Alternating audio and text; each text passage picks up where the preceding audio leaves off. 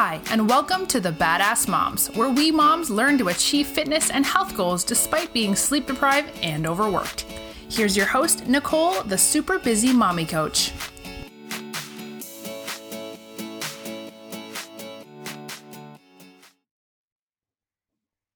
Hello, and welcome to Badass Moms, brought to you by the Holistic Therapies Directory. I'm Nicole Cruz, super busy mommy coach. I am so excited to have with me today Danielle Berger. Danielle is deeply fascinated by the human body and its amazing capacities to adapt, heal, and evolve. She holds a comprehensive Pilates teacher certificate, a diploma of clinical Pilates, and Bachelor of Mechanical Engineering degree. She has special interests in respiratory, biomechanical, and neurological patterns of behavior. Her further studies in these areas allow her to apply an integrated approach to optimal movement strategies that respect the body as a whole. After all, breathing well means moving and feeling well. And what particularly interests me about Danielle is that she focuses on working with mompreneurs and career women, which I think is a very interesting niche for a Pilates instructor. So Danielle, welcome to Badass Moms. Thank you so much, Nicole. It's my pleasure to join this conversation with you. Oh, I'm so glad to have you here. So let's get into a little bit about you. Tell us your story. I mean, you started off as an engineer and now you're a Pilates instructor. Walk us through that journey. Sure, of course. So in the days before I had a family, I was building my career and working as a mechanical engineer. And I made that choice when I'd found out that I was going to have my first child, that then I would stop working for a while to focus on the family as the next immediate chapter of our lives. And in that process of making the transition from a traditional career, or it could be non-traditional if you consider being a female in the engineering field non-traditional, but in making that transition nevertheless to being initially a stay-at-home mum, I experienced that life-changing stage as an overwhelming stage of life. And it wasn't soon after that I began to emerge back into the working force. However, it was not engineering per se, it was the health and fitness industry. And the thing that drew me to the health and fitness industry as a young mum was primarily the need to want to do something for myself, because it was exhausting attending to a small child, to a baby, being on call 24/7. It was just, as much as I had read and prepared myself and felt like I was well equipped to become a mum and transition into motherhood, it was just totally overwhelming. And I found that even though I was depleted, sleep deprived, exhausted, attending to my child 24/7, the thing that helped me most was moving my body. And that's what first opened up my eyes to this whole new field of health and fitness. And I was so inspired by some of the instructors I came across that it wasn't soon after that I began to train and qualify myself. And amongst various disciplines and modalities, it was Pilates that I found was the thing that my heart got most excited or beated more vigorously for. And so I focused on Pilates, and several years later and another child later, I then opened my own Pilates studio, boutique Pilates practice, and started serving primarily women, moms, mompreneurs, and ambitious career women. Wow. So what specifically about Pilates drew you in? I was fascinated about Pilates because it focused on alignment of the body, not just the way lines, forms, shapes take their space, but the way the mind aligns with the body or vice versa. And it was, if you wanted to, you could look at it through technical lens, which was, I guess, one of my skill sets from earlier days. I loved breaking down the exercises and breaking down the exercise flows and why does this exercise follow this exercise. There was a lot of material there for me to analyze and get kind of deep and dirty with, and use my analytical biomechanical skills to that regard. So that part I found fascinating, in the sense that I could also then, if I wanted to, go to the point that I would prescribe or design a program for a client because they had a specific need. So if someone, I could give you an example, but if someone, let's say, had issues to lengthen axially their spine in space. This is not specific to a mompreneur, but if you have an issue that you need to elongate yourself, I would be able to know what exercise then to apply or to prescribe, and that was fascinating. It was like being like a problem solver, or just bringing the solution to hand, troubleshooting on the spot, and that's something that really fascinated me in the earlier days. Well, it still does fascinate me today, but it was still quite technical in that sense. Even though Pilates is not just technical work, it is not just movement. My experience with Pilates today is that it goes several levels deeper than just being a movement practice. It's not just an exercise. It's not just a series of exercises together to create a flow. It's about literally giving you an access point to yourself, a way of connecting with yourself and touching base with where you are and who you are. I mean, that sounds so deep. And for, one of the things I find fascinating is how you took like your brain that had been trained in engineering and applied it to Pilates. You know, the way you see the human body and the way you analyze it, I think it gives you a very unique lens through which to practice. But then also that deeper part of it, can you explain that more to the person who's like, I do some crunches and leg lifts, but I'm not seeing it. You know what I mean? Like, all right, so my abs are sore, but I don't get where you're coming from. I hear you, Nicole, and it's very important that I do go those levels deeper so I can try and make it clearer what exactly I'm referring to. So let's take this in its very basic sense. Why a client would even show up in the first place to do some work with me. And it's quite common that when someone comes and walks through my door, they have some idea, or aspiration or goal in mind, what it is they're hoping to achieve with their Pilates practice. And at the end of the day, it can be summarized under the chapter of transformation. They have some goal that means they want to change in some capacity or form, basically transform themselves. Many people could come through that door thinking, yeah, I want to get defined abdominals. I want to get a stronger core. I want to get lean, long, toned legs. And they then begin their journey of movement.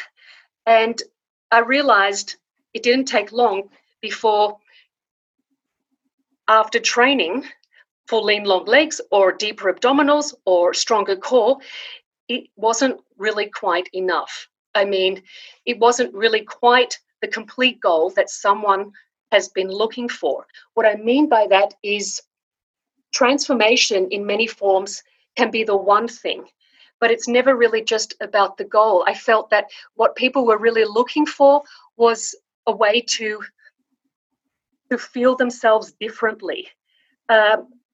At the outset, yes, the goal of defined abdominals or stronger toned legs, yes, that is the goal. But there was something else there in that equation that people didn't know, or my clients didn't know how to articulate, but what I would otherwise describe as the journey towards self-love. Now, that might, again, throw some people off. Well, what are you talking about, Danielle? Self-love is simply just a state of being that you are able to accept who you are and show yourself unconditional kindness, not just, I guess, to yourself for and foremost, but also to the world around you. And I say self-love because as clients have come and they've trained with me, they've they've gotten frustrated, or they've gotten upset, or even at times demotivated because they're not getting the abdominals they came in for, or they're not getting the stronger legs they came for. But deep down, it was something even more that they were searching for, that they weren't yet able to articulate. And when I questioned that, well, you're on this journey, you're on this path, maybe it's something that hasn't yet been thought about or hasn't yet been accessed inside you. And people realize that the way they talk to themselves or the expectations they demand of themselves are not really in true alignment with what it is they're looking for. Mm-hmm. Yeah, so can you give an example of what you mean by that? Yes, I can. I had and still do have a client who wanted to start Pilates because she found the combination of deep breathing with deep abdominal activation for strength and improved dynamic posture fascinating. So just the concept of that she found fascinating. And on the other end, she wanted to basically feel more energized and invigorated in her life. And we started our journey together, and I'd written some training programs for her because this was actually an online client of mine. And I'd provided her with the materials for her programs, the exercises and types of sequences she would have to do. And in going through this process, she actually wasn't able to follow through with the training. Even though she was totally fascinated with Pilates movement and she was absolutely keen to start and kick off, she couldn't actually bring herself to come to the mat and train those exercises that we had agreed we would do. And so this deserved a deeper analysis, analysis or conversation. What's holding you back, or how are you feeling when you know you're setting out to this afternoon you're going to train, but then you don't train? What is happening and going on at that moment? And she said, I just don't know. I can't do it. I so desperately want to change, but I can't. And then I asked her, well, why can't you? And she said, well, I feel so alone. And then I asked her to elaborate on that. And she said, I don't feel that I'm capable of following through without somebody's guidance. And I said, okay. I mean, this was obviously a time in Corona, not obviously, but it was online coaching. So we didn't have the live face-to-face scenario, but we had the connection through technology. But she felt basically alone, too alone to be able to basically set up her mat and do those exercises. And then when I said to her, well, what's going through your mind when you know it's time to train, but you just can't bring yourself to do it? She said, look, Danielle, it's like I don't want to do anything good for myself. Mm-hmm. And that's what became a huge eye-opener for me. What is the conversation or what is the dialogue in someone's head mm-hmm.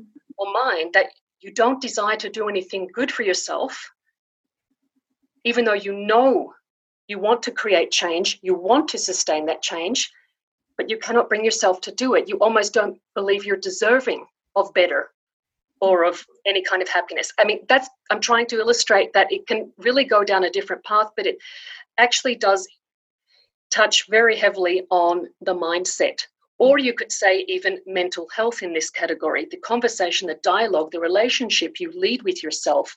Are you in touch with yourself? Do you reflect and accept yourself, forgive yourself even for your shortcomings and take them with grace? Or do you just continue believing you are not worthy and not deserving of a better life or a better lifestyle or a better way of feeling in your body? Mm-hmm. Yeah, absolutely. I feel like you hit the nail on the head, because with so many, whether you're talking about, fitness or nutrition changes or lifestyle changes, so many times that is like what's on the surface. And then in order to fix that thing on the surface, you have to attack every other part of someone's life. Most people listening to this who maybe want to, get stronger or leaner, can probably name one or two things they could do differently in order to do that. Yes, they're not a Pilates instructor, but I'm sure most people would say, well, I could do crunches. Okay, that's a start. So why aren't you already doing crunches? And, I feel like what you said is exactly it. Well, because of this, because of that, because of that, because of things in my mind, because of things in my life, because I don't know how to arrange it, because my energy levels are low, because I'm burnt out to the point that I don't even care in the moment. And all of that comes out. And as a Pilates instructor or a practitioner in any of those other areas, it's like you have to solve a person's entire life internally and externally in order to get to the point where they can do the protocols in fitness or nutrition or whatever to get the results that they want. And so, that resonates so much with me. And I think you're so good at accessing those deeper levels and asking the right questions. And it's very impressive. Yeah, it was definitely something I couldn't do in my I couldn't, or I didn't do it in my earlier days of teaching. I've been teaching Pilates for going on 14 years now. And in the beginning, it was, again, what I hopefully tried to illustrate before, it was a lot more technically driven. And I was going for further education because I wasn't satisfied with all the answers I was getting at the time. So I went further and further, but that was very technically driven as well. And now at this stage of my own evolution in my teaching career or in my coaching life, in my coaching style, I do go a lot deeper into the mindset and psychology behind people's choices, and even the decisions that they consciously or even unconsciously make. I find it fascinating because it drives people's behavior, and it also in part breaks my heart to hear, in particular with working mums and career mums who are doing tremendous work, contributing to the economy and also raising the next generations. It breaks my heart to hear how critical and how hard they are on themselves when they are just doing a phenomenal job. And that's why I'm out on my mission to, I don't know what the word is. It's empowering, yes, but to give those working moms, give them a hug, give them praise, give them acknowledgement, let them know they're being seen, because I see the work they do. And if it's anything I can do for them, it is to help them to remember themselves in all the things that they're achieving and doing to raise families and manage their own careers, that in amongst all of those things, they do find space, time, or window of time to just reflect on their own needs and give themselves a piece of that love that they so desperately need. Yeah, that makes complete sense. And you just answered the question I was going to ask about why working moms and mompreneurs. But could you dig a little deeper into what are some of the common themes and issues? You mentioned the self-love part and being hard on yourself. Mm-hmm. What else do they have in common that you sometimes have to bust through in order to be able to address the Pilates? Sure. And that's actually a tough one, because even I don't want to come across as absolutely do not want to come across as being judgmental or pretending that as if I understand someone or if I know what's going on with their lives, because I totally respect that you never really know what's going on in someone's life, and you never know what personal struggles somebody's dealing with. You may be privy to that in time, where if they open up appropriately and share those deeper stories or those deeper experiences. But I'm totally conscious that everyone has their own individual makeup, and there's so much of that you just don't know. So it's I have to tread delicately, and I do, but I do that by being non-judgmental and just showing curiosity, I guess, and just asking questions that are not a yes and a no type questions. So a question where they can actually elaborate on. The types of mums that I'm dealing with are usually mums that are very driven. They're striving for perfectionism. They are high achievers, so they're used to achieving things in several dimensions of their lives simultaneously. They're excellent at functioning. They can hold it all together, but it's at an enormous cost to their health. Mm-hmm. That's where I come in. But they push and they keep pushing and they rush and they deliver and they just function, and almost to the point where they're a type of a disconnect happens, or they realize, or they wake up one day that there's just emptiness, or there's just zombie feeling. Sorry? That zombie feeling. Like the you're zombie just a robot feeling. going through life. Yeah. It's just like on and go, and shift, turn, continue, change. But it's just an endless churn, and that's exhausting.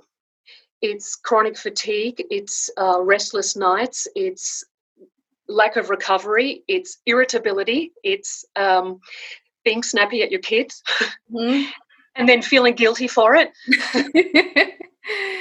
And in all those traits that come out just because we're human, we don't realize that we're actually attending to everyone else except ourselves, or only partly to ourselves, in any case, insufficiently towards ourselves. And usually it happens at a point when you're really down low, you've really hit a roadblock. You wake up that one morning ready to go into that zombie mode, deliver, function, push, shove, rush, and you realize you can't. You cannot even get out of bed, maybe, or you cannot, the thought of going to work, you can't. And unfortunately it takes really sometimes a mini catastrophe to shake the whole system, to say, okay, something really has to change, mm-hmm. and for the better. Mm-hmm. Sometimes what I mean is that sometimes things have to get worse before they can get better, even though that's a very neuralistic sense. Most of the times you experience some type of a discomfort or a trauma or a mini catastrophe, and then it's that wake up call that really, okay, I've got to stop, mm-hmm. and I've got to look, and I've got to listen, and I've got to make some decisions. And none of that is easy, and by any means I'm not trying to illustrate that as an easy process, because it means that you need help. Mm-hmm. And maybe that wake-up call spurs you to look for that help. And that help could be therapeutic, that help could be just hooking up with a girlfriend and just having a chat. Because a lot of the mompreneurs or working women I know, despite being busy and having it all happen, they're also lonely because, I mean, I don't want to generalize, but in my experience, many are, because they don't quite have that connectedness or community that they did before they had families, before they were managing careers and raising little ones. They maybe did for a while, and then things change, and then it takes time and effort to maintain and nurture meaningful relationships, and some of that's usually one of the things that just falls by the wayside, because there's just really no time for that. And that's what I mean by loneliness. And hooking up with a girlfriend just for a no strings attached talk, or just spilling your heart, not expecting a solution, just being able to spill your heart, can be sometimes very helpful. Mm-hmm. Yeah, absolutely. I mean, you just hit so many important points over there. I think, so many people listening to this will be able to relate. Which then gets to me too. You are a mompreneur. And so these lessons are not necessarily only for your clients. I imagine that you've had to go through some sort of journey as well as you became a mother and, then an entrepreneur, and you were a very, ambitious career woman before that. So could you talk about how some of this has affected you and whether you noticed it in your clients and then reflected on your own life, or if it was the other way around, you noticed it in your own life and then applied it to your practice? Yes, it was the latter of your proposed scenarios. It was in part to begin with my own personal struggle of making the transition from being just a career woman to at first a stay-at-home mom, then a working mom, and then a working mom who transitioned into being self-employed and establishing and running my own business. So I went through various life stages there, all the while doing all of that in a foreign country as well. So there's a lot of significant life stages in all of that. And I think for some years, probably I don't know how many years, but a good handful of years, maybe 6, 7, 8 years,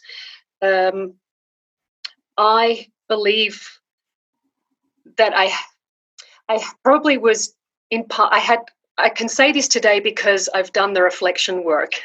What I mean to say is, I think in the early days of being a mom, and again, maybe at least up until my first child's 8th birthday, I really do believe, I believed back then that you could have it all. What I mean by having it all is like, yes, you can have your career. Yes, you can have your kids. Yes, you can have your husband and house and dog. And yes, you can have your even your own business if you want. And I really thought you could have it all. And I did get it all. But it wasn't without, how can I say, it wasn't without hurt and it wasn't without pain, because I couldn't sustain having it all. It was just, what I'm about to say is it's going to sound totally ridiculous, but there was a period of my life when my whole day was broken down into, my day was scheduled literally of 15-minute intervals. I knew exactly what was happening every 15 minutes. And I look back and I shake my head and I think, oh my God.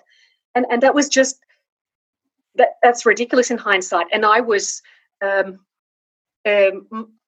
I believed I was the queen of multitasking.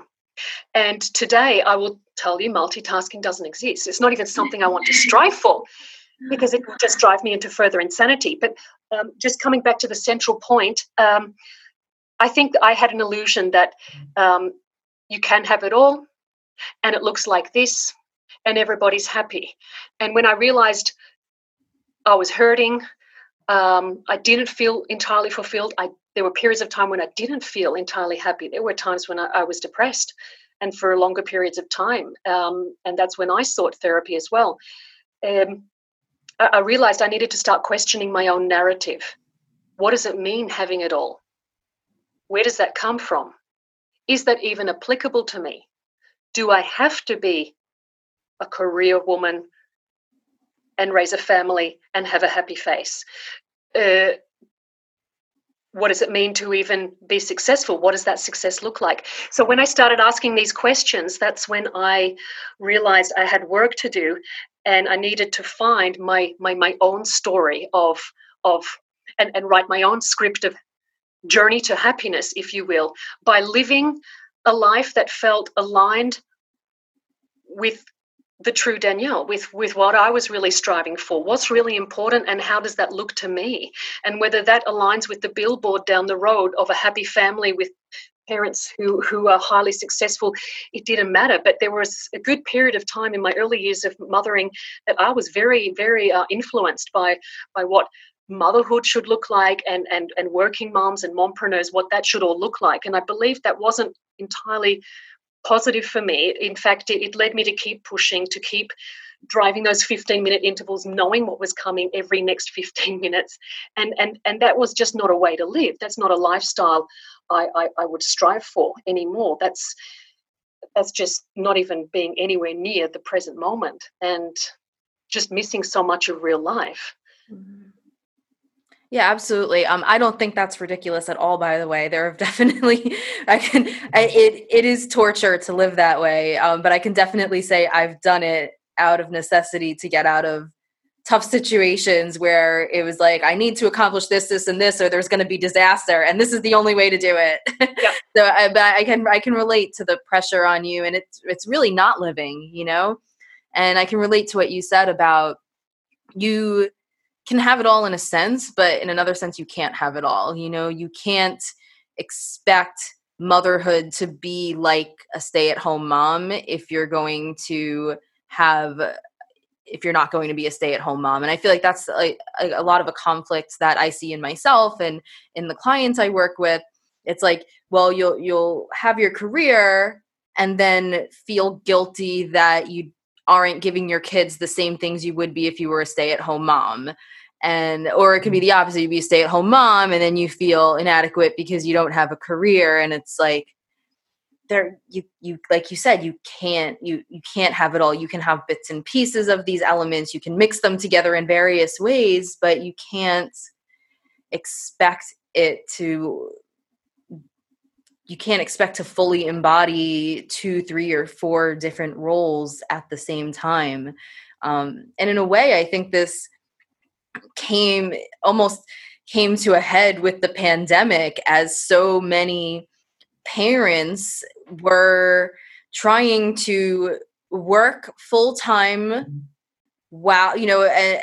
this is mainly the ones who transitioned to working at home, even though essential workers still had the homeschooling side of things. So I guess it manifested in different ways, but some people were trying to be a full-time worker and a full-time caregiver, right? Because in school, like, the teachers don't cook the meals, clean the dishes, all of that stuff, get the kids dressed, right? That's they educate. So you're trying to be the caregiver and the teacher.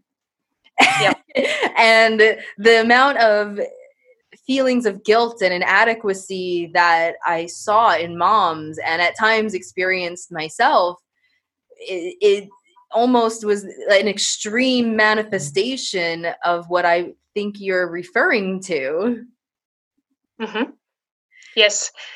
And I absolutely do not, I don't want to condone anyone who's doing multitasking and who is wearing several hats at once with being caregivers and homeschoolers and cleaning and cookers and what have you, because they are all absolutely necessary functions and tasks of life. And I think it's also okay if it's like that for a period of time. I think what I really would like to distinguish between is knowing that there is a time for this, and it will come to an end, and living like that just because that is the chosen way of living, just because you feel like you have to, or you're forced to, or you're pressured to. I know it's really, maybe I've got to be careful the way I say it, but we have choices.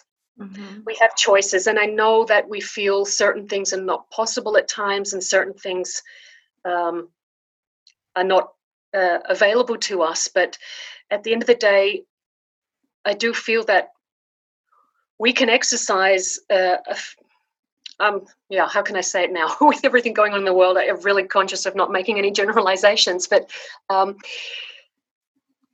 for example, I will use myself as an example, and that's the safest thing.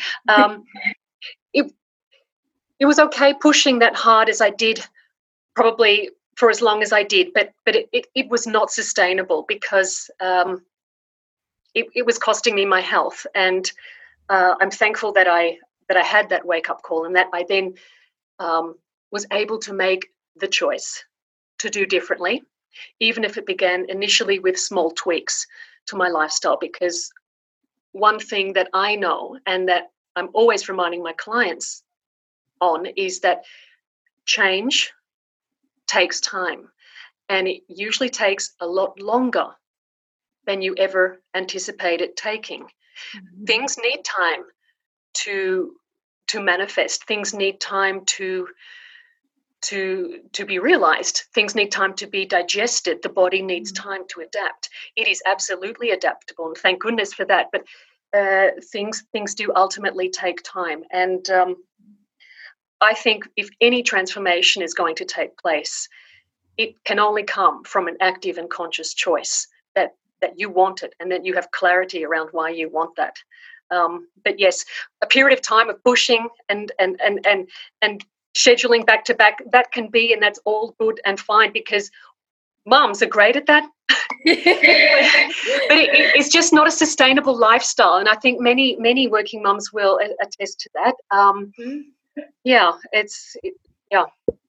we do what we do to get through the tough patches, but there should also be relief, and there absolutely has to be some recovery down the. Hi, Super Busy Mommies. Nicole Cruz here, Super Busy Mommy Coach. If you're a single mom or a mom facing hardship, it can be impossible to find uninterrupted time for a workout, let alone to prepare healthy meals, meditate, and get quality sleep. And all the motivational memes in the world telling you to push harder and make time won't change that fact. And that's where I come in. How do you reach high levels of fitness when you don't have any uninterrupted time for workouts? How do you prepare healthy meals when you're more likely to end up wearing food by the end of the day than actually eating it? And how do you practice mindfulness when you get climbed on every time you try to sit still? These are some of the questions I answer for the absolutely badass moms I work with who are stopped by nothing. Pick my brain and find out more at superbusymommycoach.com. I agree completely. And I think, when you're going through tough patches, knowing that when you're doing multiple things at once, you're probably not going to be a superstar at any one of them. And I think that's when I was thinking about the example of the people who are, going through the pandemic as caregivers and workers and homeschoolers, that was it. It was like, the expectation that so many of us placed on ourselves was, I'm going to be like the best teacher. And I'm going to care for my kids like I'm a stay-at-home mom, and still have to maintain the same rigor in the office, working from home. And I think the reality that hit, for so many people I spoke to was just like, that's not going to happen. It's like you're probably going to be like in some ways like taking it down, like doing all three of those things down a few notches from the way you would have done them separately.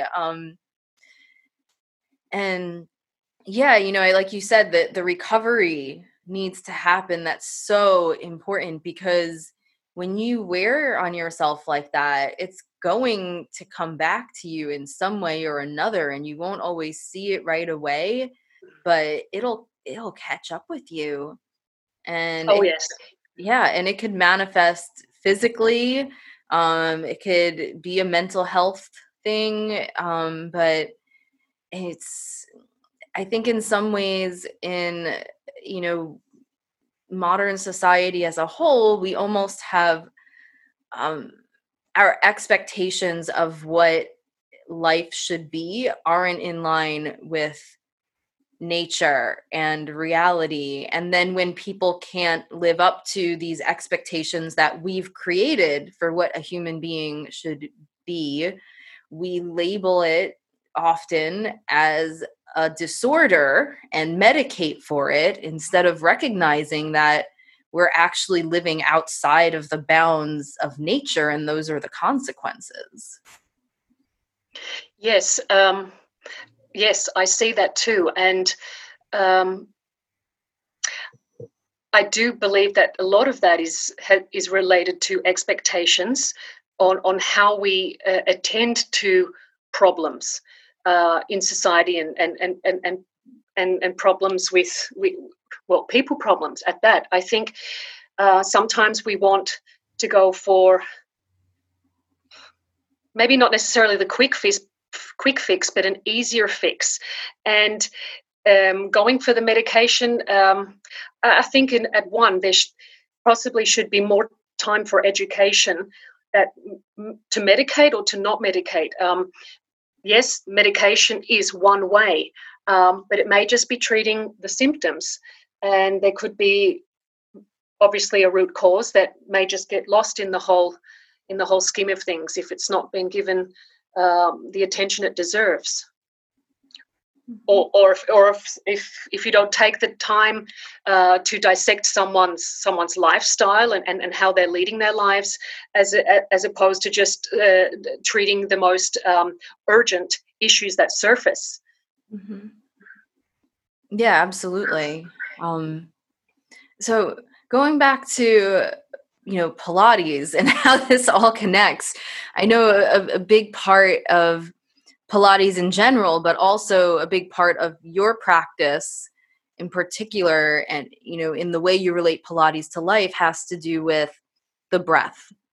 Could you explain the importance of the breath and how it connects to both Pilates and the deeper life work that you do? Absolutely.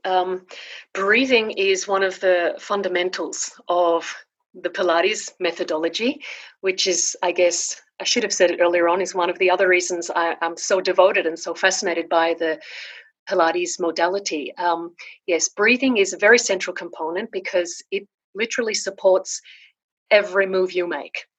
And breathing is the origin of all movement. And that's a very powerful thing.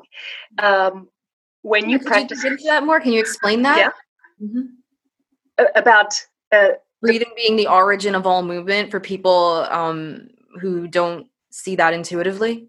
Yes. It's like if you could just imagine yourself just as you are, Nicole, right now, or myself here, having this conversation. We're just sitting here. Ask yourself one question, this single question: what makes me alive right now? What keeps me here and sustains my life?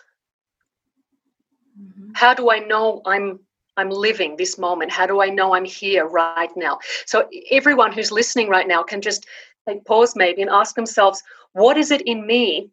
What is happening at this moment that makes me know I'm alive? I don't know if everyone can answer that for themselves, but if I stop and pause and ask myself, how do I know I'm alive? I feel the breath. Mm-hmm. And the breath is being drawn into the body via the lungs. What's drawing the breath into the lungs? The diaphragm, your main breathing muscles. It contracts and it sucks in air into the body and fills up your lungs, and your rib cage expands in all directions. You feel that deep breath inside you. You feel alive. And then when you let that air then expel again, your rib cage descends, your abdominal wall flattens, your chest lowers, and that just feels like life. It's a life stream, a life flow. It's an energy. It's energy. Mm-hmm. But that's what I mean. Like that is like it begins with the diaphragm, and I know that's not very helpful for our listeners right now. I don't know. Was that a bit of a practical tactic for listeners to try? Did that? If I ask you, Nicole, how do you know you're alive in this very moment? What would you say to me? Yeah, breathing, being consciousness is the first thing that comes to mind. I'm conscious. Conscious, yeah. On a physical level, yes, the breath, sensation in general. And, I think that is helpful, see, like, yes, the diaphragm moves in and everything has to adapt to this air that has come into your body, which then affects the rest of your body and how it moves in a sense. Yeah. Well, and even if, that example may have been a bit abstract. Even if we're sitting here and we think we're being more or less still, there are things moving in our body, and that's fine. And then when we do move ourselves in a capacity where bigger things go on, you lift something up or you squat down to the ground, the breath is supporting all of that movement as well. And I love the concentration and the focus on the breath, because it brings you immediately into a state of calm. If you're willing to devote your awareness and your consciousness and just focus on the breath flowing in and out of your body, it literally calms your system, because you shift from sympathetic nervous system into the parasympathetic. And that is what some people call mindfulness. It's also a practice that's used in other modalities and in yoga and in martial arts and also other practices from the eastern parts of the world. And many cultures have tapped into this unique way to listen to that deep and inner power in all of us. And breathing is it's something that we can choose to have an influence on if we so desire to. Mm-hmm. Yeah, absolutely. I mean, that was probably the most beautiful explanation of the breath I've ever heard. You're so deep. I love it. It's wonderful. It's beautiful. And the way you see the world and humans is just amazing. And yes, so we can consciously control our breath.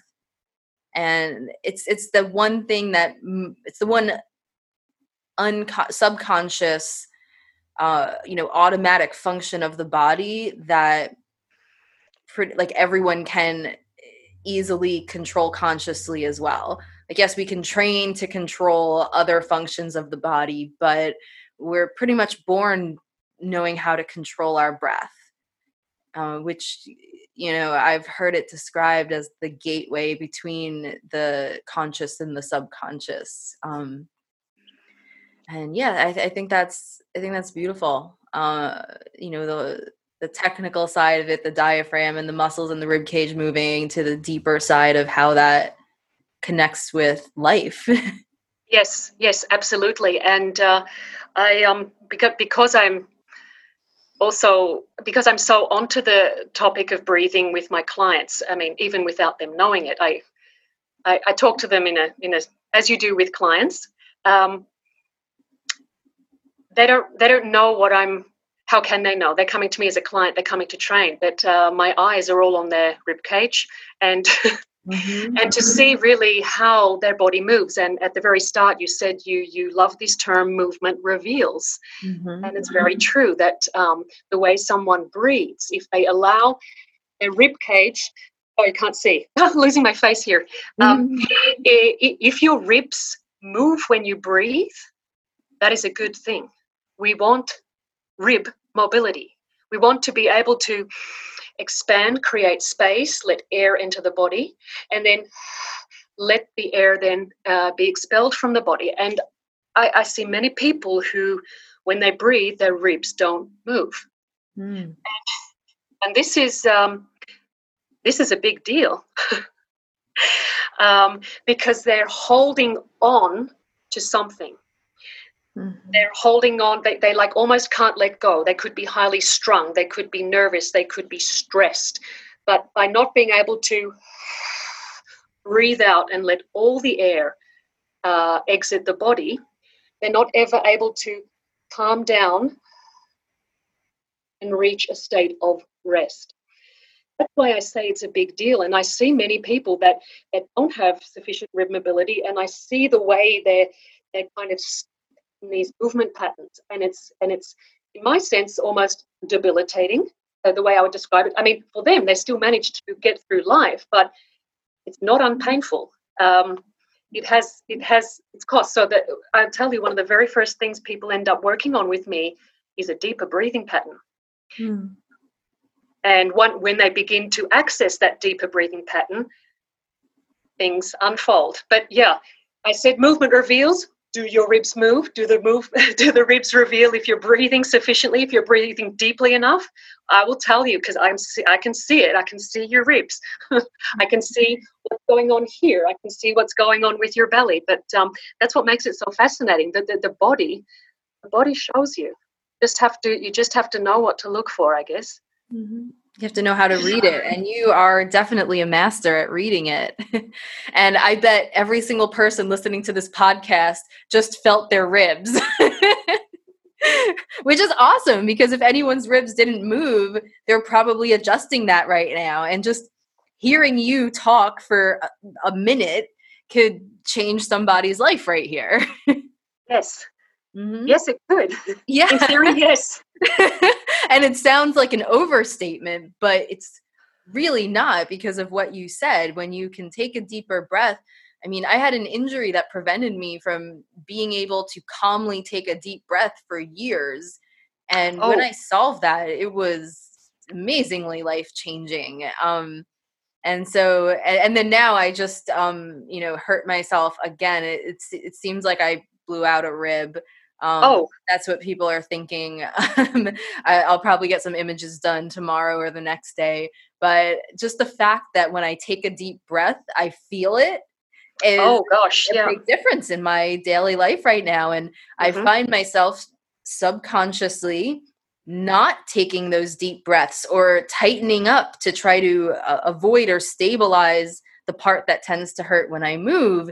And I have to consciously, it's not even like the pain's that bad, but our body subconsciously sort of tightens and adjusts to try to avoid pain, which then causes pain in other areas. And so I find myself having to consciously sit down and focus on relaxing all of those things, taking a deep breath and accepting the pain, which isn't that bad. I wouldn't consciously worry about the pain, but my body does. And it's just interesting how that change in being able to breathe can literally just trickle down to life. Like I find myself the past few days, I just haven't been able to have a focused meditation. And what is meditation about? Because I'm getting agitated by breathing. So it just, what you said just totally hits home. Yeah. And in that sense, I mean, it, as irritating and as uncomfortable as it is in that moment of pain in that context, if I allowed to say so, Nicole, is actually a good thing, because it's the body's way of trying to protect itself, or trying to give the signal, something's not okay here, we need to protect something, and we're trying to give you that message. But of course it's uncomfortable, it's awkward, it's painful, but it's actually the body's natural response to give you that cue. We need protection, we need attention. Yeah, absolutely. And I know a couple of fantastic practitioners and trainers that I was able to call on for advice about this, and they helped me go through assessments at home. And I wish that one of them was close enough for me to actually see them, because you go to a doctor. I mean, a doctor in one of the best practices. I'm in New York City, it's like you get your fancy doctors here, and I'm fortunate enough to have insurance that they actually take. And so we go to the fancy doctor and they're like, oh, here, take this for the pain. And I'm like, I'm not worried about the pain, because, I'm worried that my daily life, even though I've been babying this, functions of daily life have been enough to keep making it worse. And I feel like I need more help than I'm able to give it on my own. I need to figure out how to stop this. And, oh, let me give you this for the pain. And I was like, is that really the best idea? Because if leaning on my arms, which I do without thinking, like I sit on the couch, that's what I do. I sit on the couch and like I prop up my computer and I lean on one arm. And if doing that is enough to aggravate it, won't I just do that without thinking if I don't feel the pain? And that's what I found. I definitely believe in, trusting the people who have, spent, 10 years of their life to get trained for something more than I trust myself. And so I'm definitely going to, I definitely went with the doctor's recommendation, and I took the anti-inflammatory to try to clear that out. And I find myself, instead of sleeping on my back, which was the least aggravating position, I'm waking up in all sorts of positions and aggravating it even more and leaning on one arm, and it takes me 5 or 10 minutes to realize that I was doing it. And, I agree with you. It's, pain it can be unpleasant, but it's important. It's, sometimes I'd rather feel it than not feel it. Yes. Mhm. Yes. Well, because it's admittedly the body's way of communicating with you that it's something's going on and something has to be attended to, and we've got to find a solution that's sustainable and not just transitory. That something really does get a deeper look at. Mm-hmm. Absolutely. Okay, I definitely don't want to end this conversation without going a little bit more into mommy guilt. Like, we've touched on it, but it's so prevalent, and I know that your work touches on it. So let's get into that. Sure. That's a big topic, and it's a topic I think that I think affects all mums to some degree. Again, maybe you're aware of it, maybe not. You may be feeling guilt and you're not aware of it. I think what would be most helpful in terms of messaging or what gets discussed and what gets written about to work as a mum or to not work, to be a stay-at-home mum or to not be a stay-at-home mum. I think what would really help mums, what would have helped me, is more of a real and authentic dialogue about there being diversity in the types of roles that mums choose to execute, that it's a very individual choice, that families can exist in all types of constellations. Neither is right nor wrong. What is going to work for us as a family? What do we need as a family?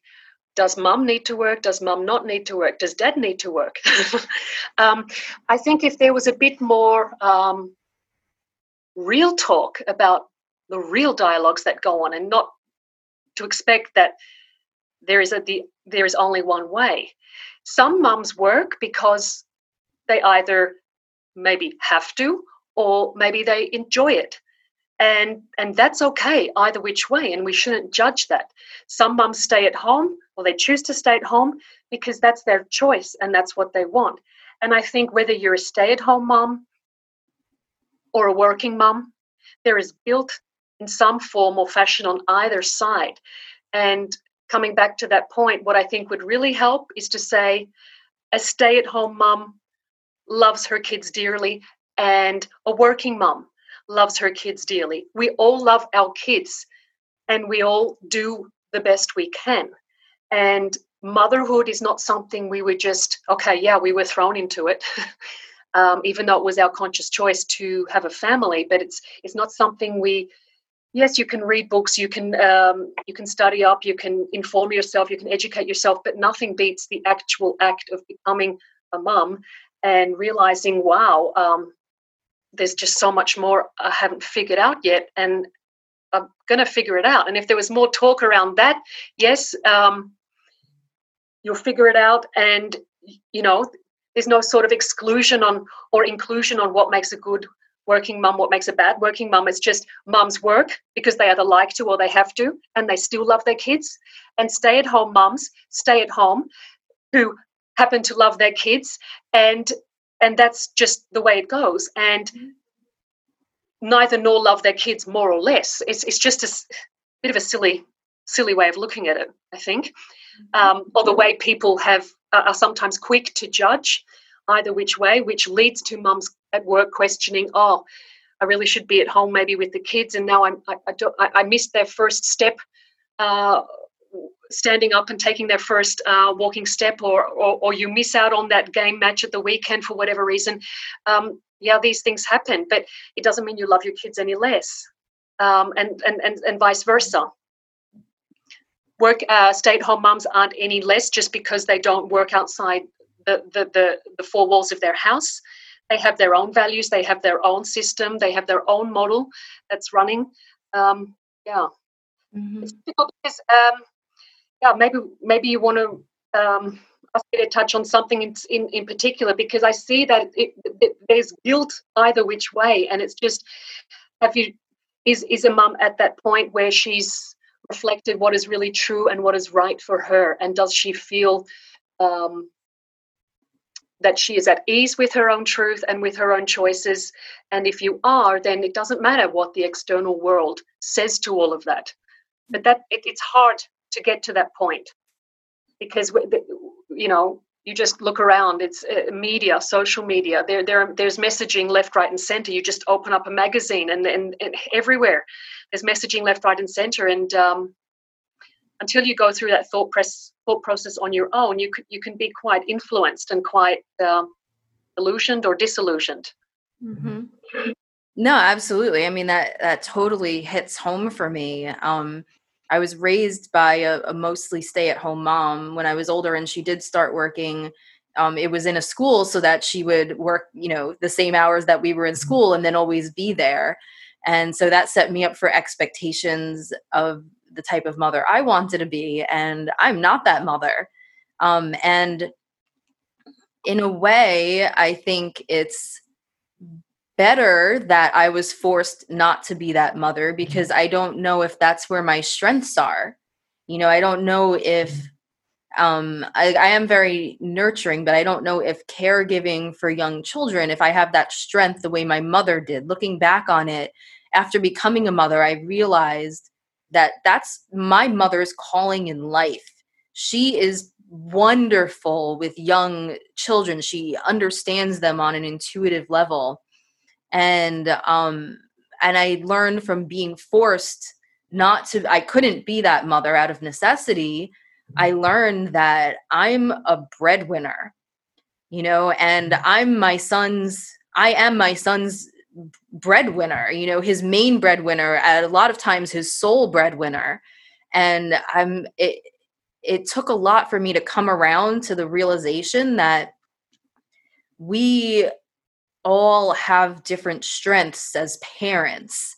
And, there are some who are the caregivers, or the fun parent, or the one who sets a good example, or whatever it is. And, whatever your strengths are, it's, instead of feeling guilty for what you're not doing, maximize whatever the situation is that you're in, and use whatever your strengths are to be the best you can at that. And so my shift has been like, do I still feel mommy guilt? Absolutely. But I don't feed the mommy guilt, right? I acknowledge that it's there. It's a feeling. That's what I'm feeling. And then I, shift my focus to things that I think are a better use of my mental energy. And so I've realized that the role that I'm best at with my son is setting a good example and teaching him how to live responsibly, be productive. Like, that's my strength. And if I had the opportunity to be a stay-at-home mom, I wouldn't have been able to provide him with what my actual strength is. I am a relentless provider. I've been in tough spots and I will do whatever it takes, and I come through, and I am crafty in the solutions I find, and I am disciplined with finances, and all of those things wouldn't have necessarily been things that he got to see and that I got to see in myself if there was a different situation. And so that's my personal story, but in a wider sense, I think, it's difficult to actually feel the difference, but, any situation you're in, there's an opportunity for you to maximize that situation for yourself and your kids. And if you're dwelling on what you can't do, you probably aren't putting the energy you could be into maximizing the opportunity you have, even if it's not the one you wanted. And on a personal level too, if you're focusing on the mom that you can't be or the mom you aren't, you're probably not using that mental energy to maximize the mom you are and what you can offer your kids. Yes, beautifully said. Yeah. Yeah, and that's about also being real and authentic with yourself, to know where your limitations are, and saying that that's okay, but this is what I do have to offer, and this is what I stand for, and this is the gift and the role modeling and the demonstrating that I want to give to my child, because they're important values and important life skills. Yeah. Mm-hmm. Yeah. So anyway, I'm sure a lot of people, after hearing you speak, are going to want to know how they can work with you, how they can learn more from you. So first, I realized we went this whole conversation without talking about where you're from and where you are now. No problem. I'm probably best reached by my studio website. It's in one word, bodypropspilates.ch. That is actually my in-person studio, but that's my main site for the time being. I'm in the process of developing educational products and group coaching programs for mompreneurs, where we can work more at an in-depth level at working through internal barriers and working to explore the relationship with yourself and how that pans out to the relationships with your family. That is in the making. It's not just going to be about conversation. The strong element of that will be movement and coaching, mindset and mindfulness. But that is just another project that is underway, and that will come probably sometime later this year. But if you wish to reach me, the best way is via my website, because I'm here in Zurich in Switzerland. It's probably no use to give any other details at this point. No numbers or anything. Yeah, so you mentioned that during the pandemic you were training people online. Now that things are starting to open up, will you still be training people online? Can someone, say from New York City, go on your website and start training with you? Absolutely. The probably just going via the website would be the best way to get into contact with me, and then I can take the conversation with you from there. Lead you through a process where we can establish what you're striving to achieve and where your body is at, and how we going to set a plan for that. So again, just best thing is probably through the website for that. Mm-hmm. Yeah, absolutely. And I know I'll be checking out your website and being in contact for some Pilates. And I know you have a beautiful Instagram page. It's at Body Prop Pilates, right? Exactly. It's body_props_Pilates. So same name as the studio. Yeah, I definitely follow Danielle there. I enjoy reading your posts all the time. Thank you so much for joining us. I really appreciate you being here. I appreciate the depth of the conversation. I really love your depth of knowledge and how conversations just really dig far below the surface. So thank you so much for sharing with us today. Well, thank you, Nicole. It was, as always, a pleasure to chat with you. And you're so graceful, and you're so charming, and you just exude life. I love talking with you, and thank you for giving me this opportunity to touch on some very difficult, challenging topics, and topics that us all good about. So yeah, thank you so much. Thank you so much for the kind words. That means so much to me, and I'm sure we will be talking again. This can't be the last conversation we have for everyone in the audience. I'm sure they'll want more, so we'll have to do this again. Sure, absolutely. Great. And thanks all of you for listening to Badass Moms podcast, brought to you by the Holistic Therapies Directory. If you want to get in touch with me, you can go to superbusymommycoach.com. I'm also at Super Busy Mommy Coach on Facebook and Instagram, and always have new programs coming out. So take a look at what will be coming up next. And if you are a holistic practitioner, or if you're looking for a holistic practitioner, make sure you check out holistictherapiesdirectory.com. If you're a practitioner, set up your profile and get the word out about the ways you can really help the people around you. And if you're looking for someone, this is the best variety you'll be able to find. So definitely check those out. And I look forward to seeing you on the next episode of the Badass Moms podcast. You've been listening to Badass Moms. Join us again and get your badass on.